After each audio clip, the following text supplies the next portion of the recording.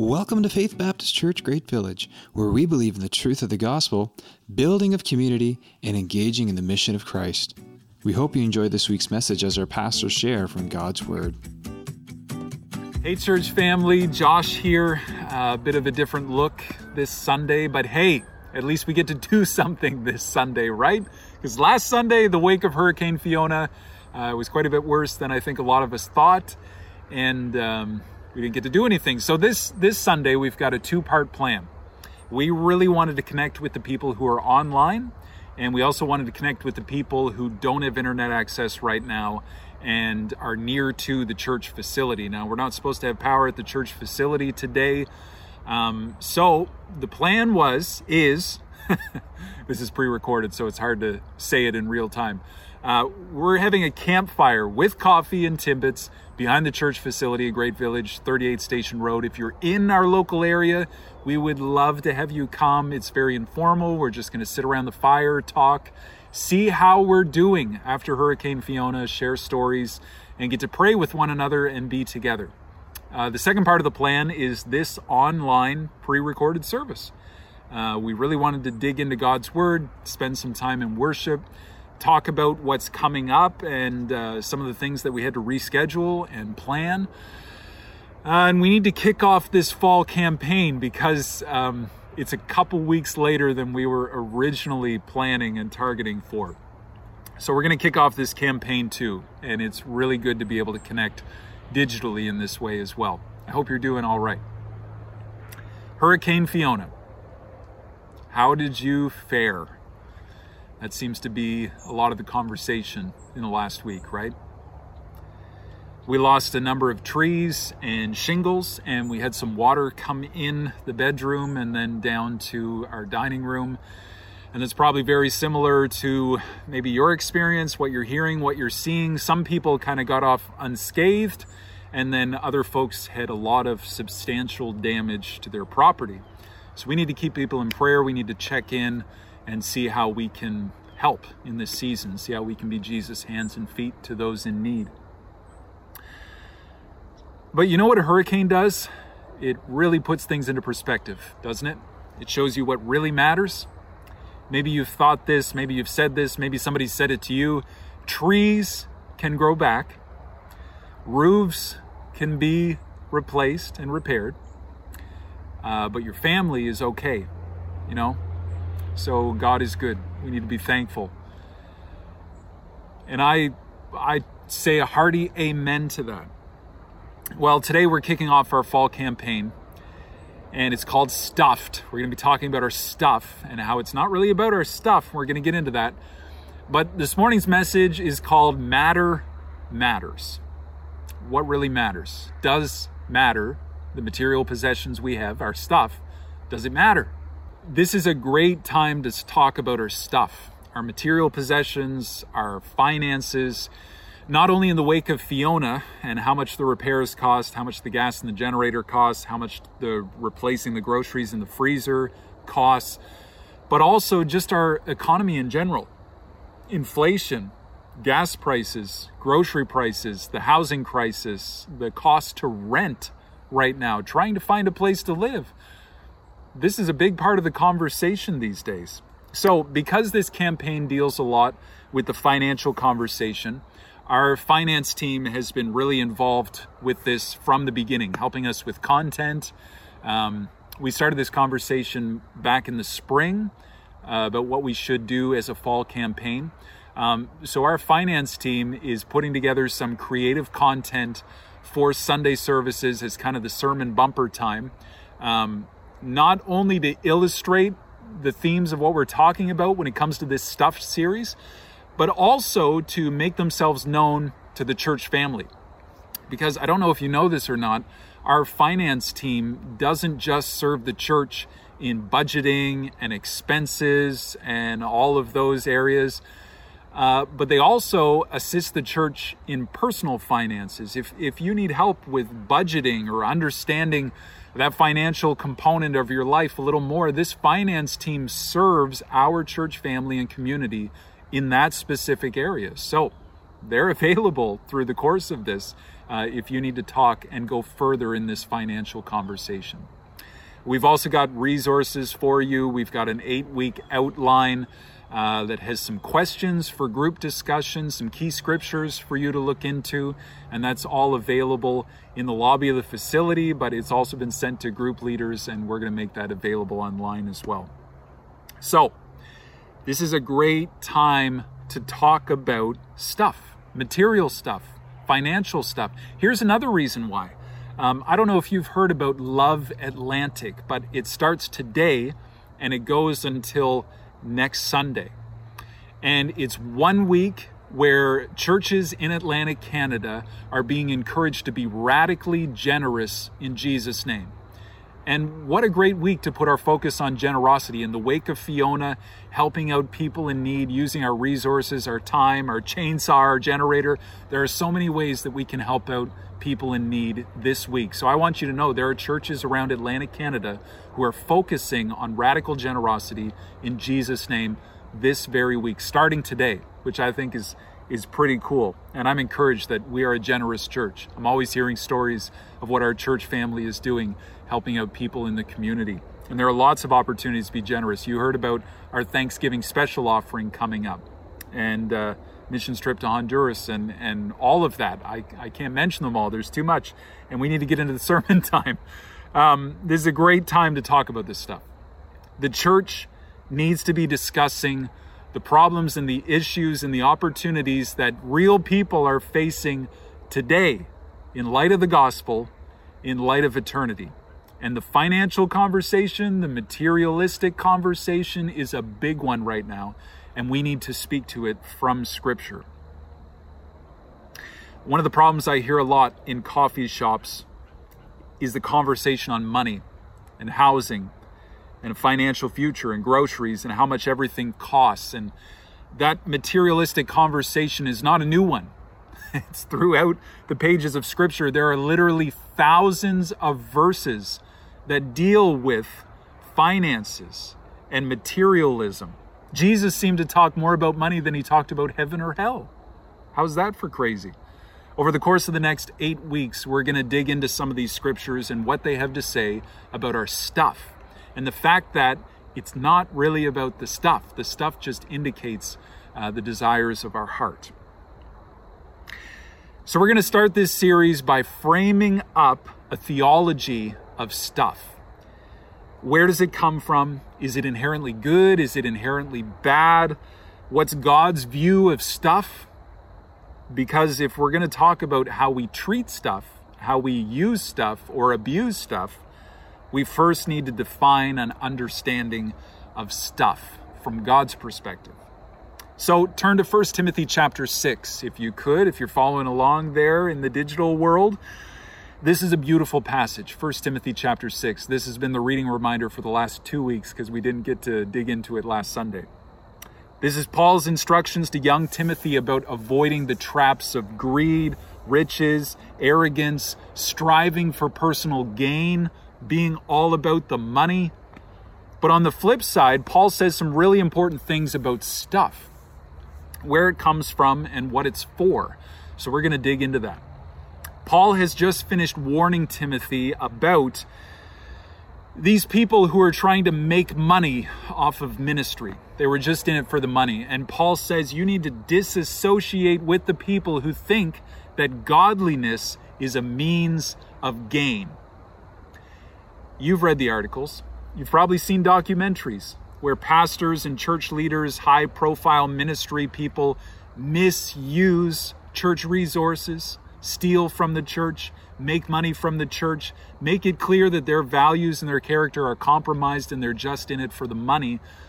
And it's a disgrace to Christianity. It paints this broad, ugly brush across all of us as Christians, that the church is just in it for the money. Well, Paul says you need to disassociate from that. If you want to be a leader in the church worth following, if you want to set the example for your family, if you want to show the community what being a Christian is all about, then you cannot be in it for the money. It's not about the money. It's not about the stuff. So 1 Timothy 6, look at verse 6. Paul says, in contrast to those people that think godliness is a means of gain, verse 6, but godliness with contentment is great gain. What a good verse. Godliness with contentment is great gain. For we brought nothing into the world, and we cannot take anything out of the world. Naked I came from my mother's womb, naked I'll return, right? Verse 8, but if we have food and clothing, with these we will be content. If the leak in that roof stops leaking, I'll be content. Now, there's a few different ways that we tend to view this conversation on stuff in the Christian circles. Now, I want you to think if any of these different ways of looking at money and materialism is familiar to you, if you've been in these conversations. Oftentimes, the conservative Christian sentiment is, don't worry. Just let go and let God. Just give it to God. He owns the cattle on 1,000 hills. And as much as there is some really good truth in that, how do you do that? How do you let go and let God? I'm thinking about the food in my freezer. I'm thinking about the leak in the roof. How do I just release these things? How do I do that? That sounds good. How do I do that? Maybe God can give me one of those cattle on 1,000 hills and it can plug the leak in the roof, right? How do I do that? Or maybe it's like this. Maybe the comment is, well, it's all going to burn anyway. Why worry about stuff? It's not going to last for eternity. You can't take it with you, right? You didn't bring anything into this world. You can't take anything out. Those pharaohs buried in those pyramids in Egypt with all of these treasures and riches that they were going to take to the afterlife, we think, how crazy. You can't take it with you. So does it not matter? If stuff doesn't last for eternity, if it's only God's word, the grass fades, the flower fades, the grass withers, the word of the Lord will endure forever. And people, if God's word and people are the only thing that make it into eternity, then does stuff not matter? It's just going to burn anyway, like chaff in the wind. Or maybe the Christian thought even goes so far as to say, stuff is bad. Stuff is the problem. You shouldn't have too much stuff. You should get rid of your stuff because stuff is the problem. Maybe it goes so far as to say stuff is evil. You should rid yourself of it. Get rid of it. If you have too much stuff, then that's just, get that out of here. You shouldn't have too much stuff. Can a Christian own a summer home and a boat on the lake? Can a pastor drive a sports car, a convertible? We get into these conversations. Have you thought these thoughts? Aren't Christians just supposed to suffer and be poor? The Son of Man has no place to lay his head. You got to give up everything, take up your cross daily and follow me. And we kind of misinterpret this to think that we have to suffer in poverty. Sorry, there's a train going by. As Christians, we can't enjoy nice things as Christians. We just need to get away from stuff, right? Be in the world, but not of it. Just, you can't enjoy the nicer things in life as a Christian. You just need to give them up. The train's really loud, isn't it? Have you had these thoughts?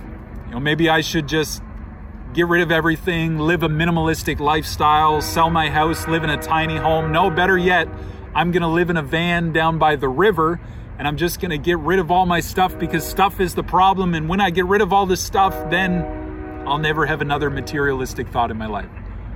Well, actually, Paul says in Philippians chapter 4 that he's learned the art of contentment when he's rich and when he's poor, when he's full and when he's hungry.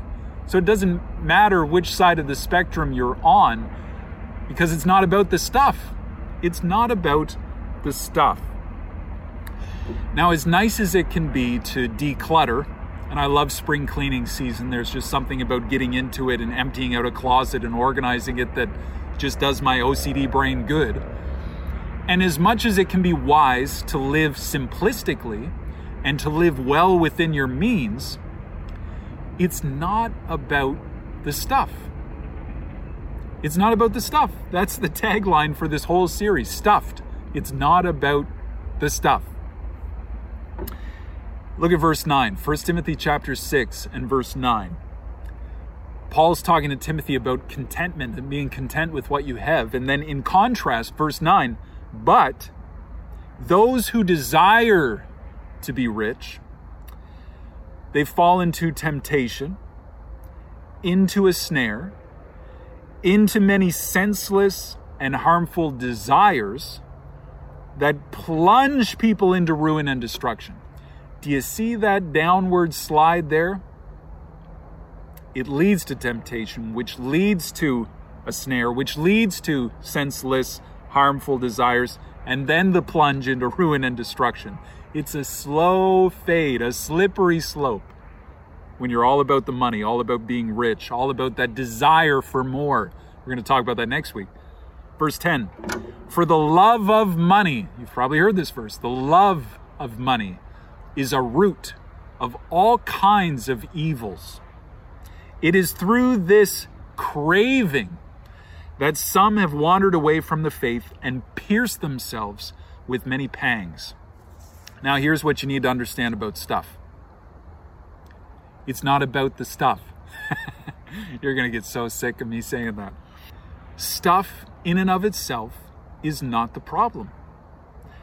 As these verses pointed out, it's our unhealthy desire for that stuff that gets us into trouble. Craving it, loving it, desiring it, wanting more of it. Stuff is not the problem. It's our misuse and abuse of that stuff that becomes the problem. But first we need to understand stuff. Stuff may not be the problem, but what is it? Steve mentioned, this is a great series for kids and probably for men especially. So when they ask you what the pastor spoke on this morning, you can just say, stuff. That works good, doesn't it? Okay, look at 1 Timothy chapter 6 and verse 17. This is our key verse for today, so don't miss it.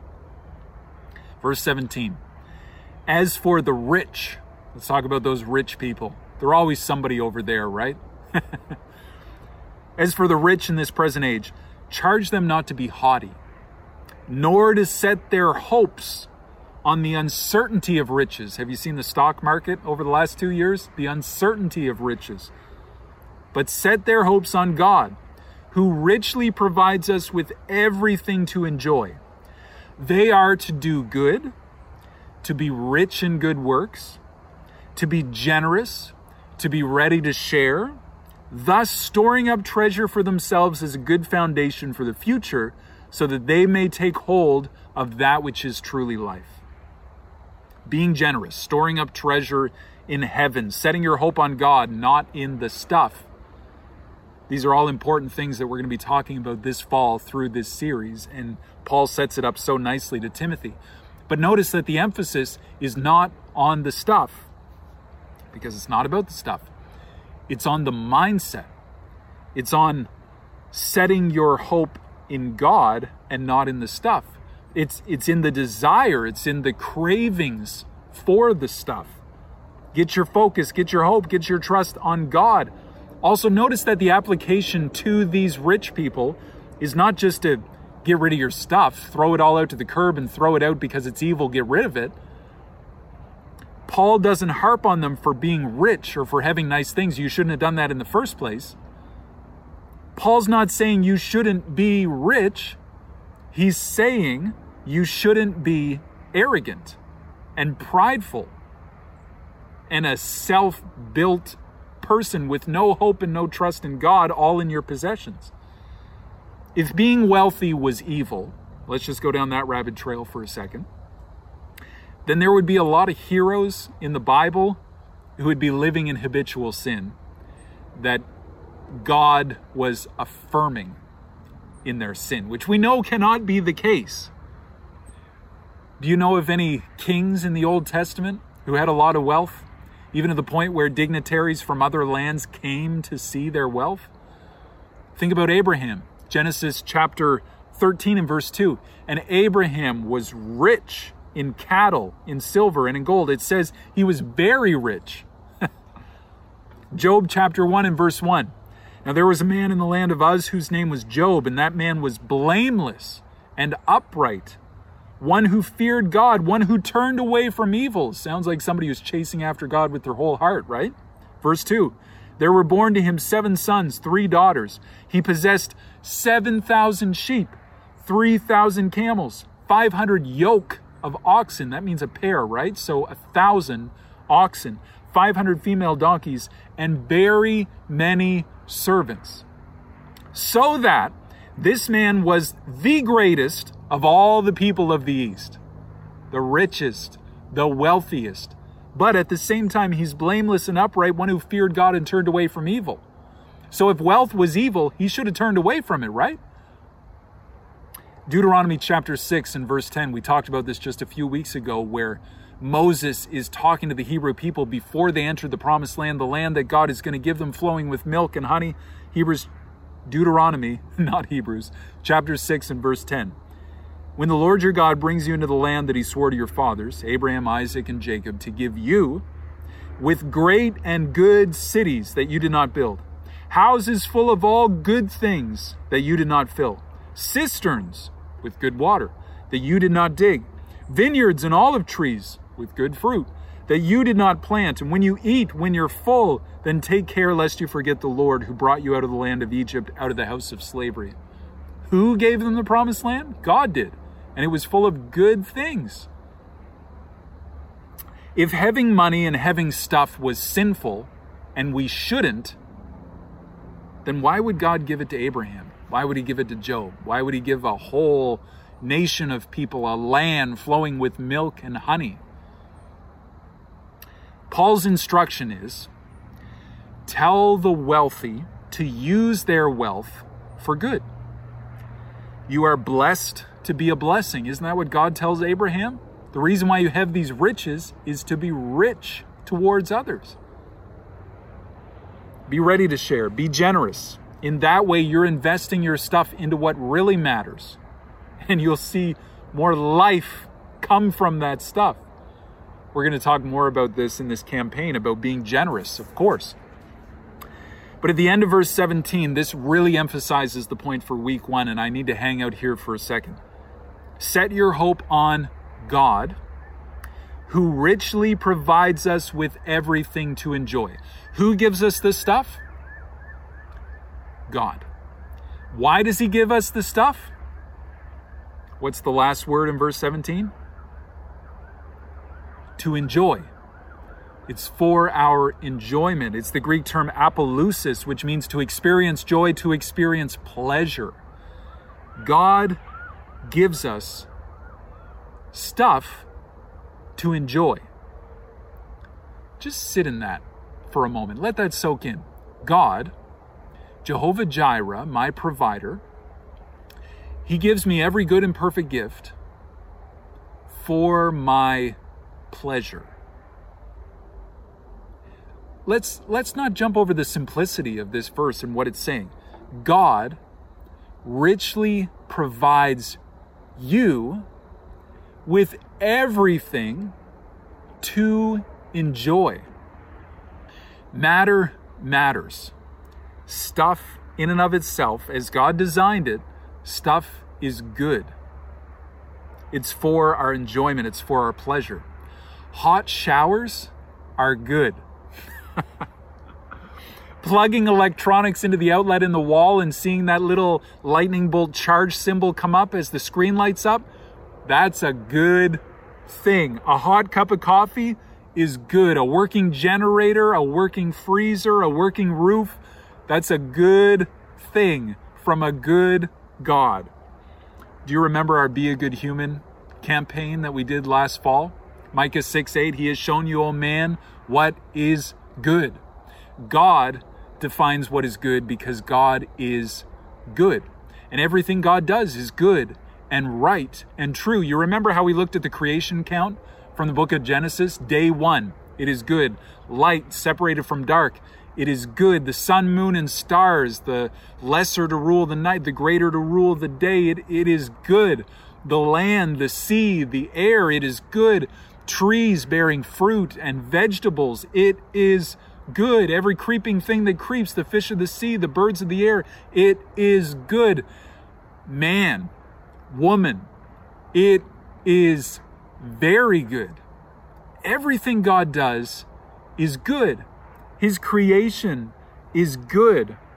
The stuff God creates is good. It's full of color. It's full of life, sights and sounds and smells and flavor and texture, industry and technology and architecture and advancement.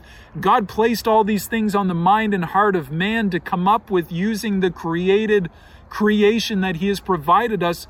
It is good for us to enjoy.